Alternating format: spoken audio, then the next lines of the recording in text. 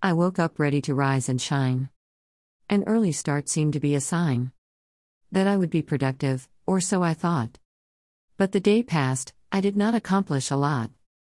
There was just so much that I wanted to do.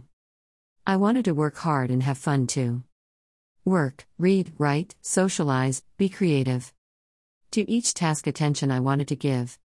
But once again life got in the way of my having a highly productive day. In this month, the last month of the year, I had aimed to expand in every sphere. My 31-day goals were quite lofty indeed. But unfortunately my expectations did exceed.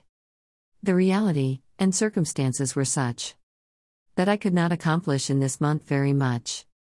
I could blame it on the holidays, therefore the slow pace, or the unseasonably cold weather that we had to face.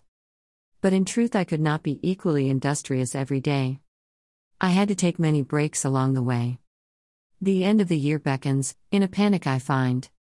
The goals for this year that I had defined are far from being accomplished, though I had 365 days. I should have been able to catch up before time flew away. But unexpected occurrences made me deviate from my path, thus I could not empty my plate. Days, months and years go by fast.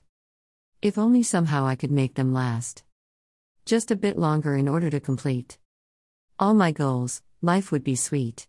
This is what I used to think, but now I wonder if I should give myself slack and allow me to lighten the burden of expectations in such a way that I accomplish the most important projects every day. Continue this strategy month after month and year after year, and make steady progress in each sphere.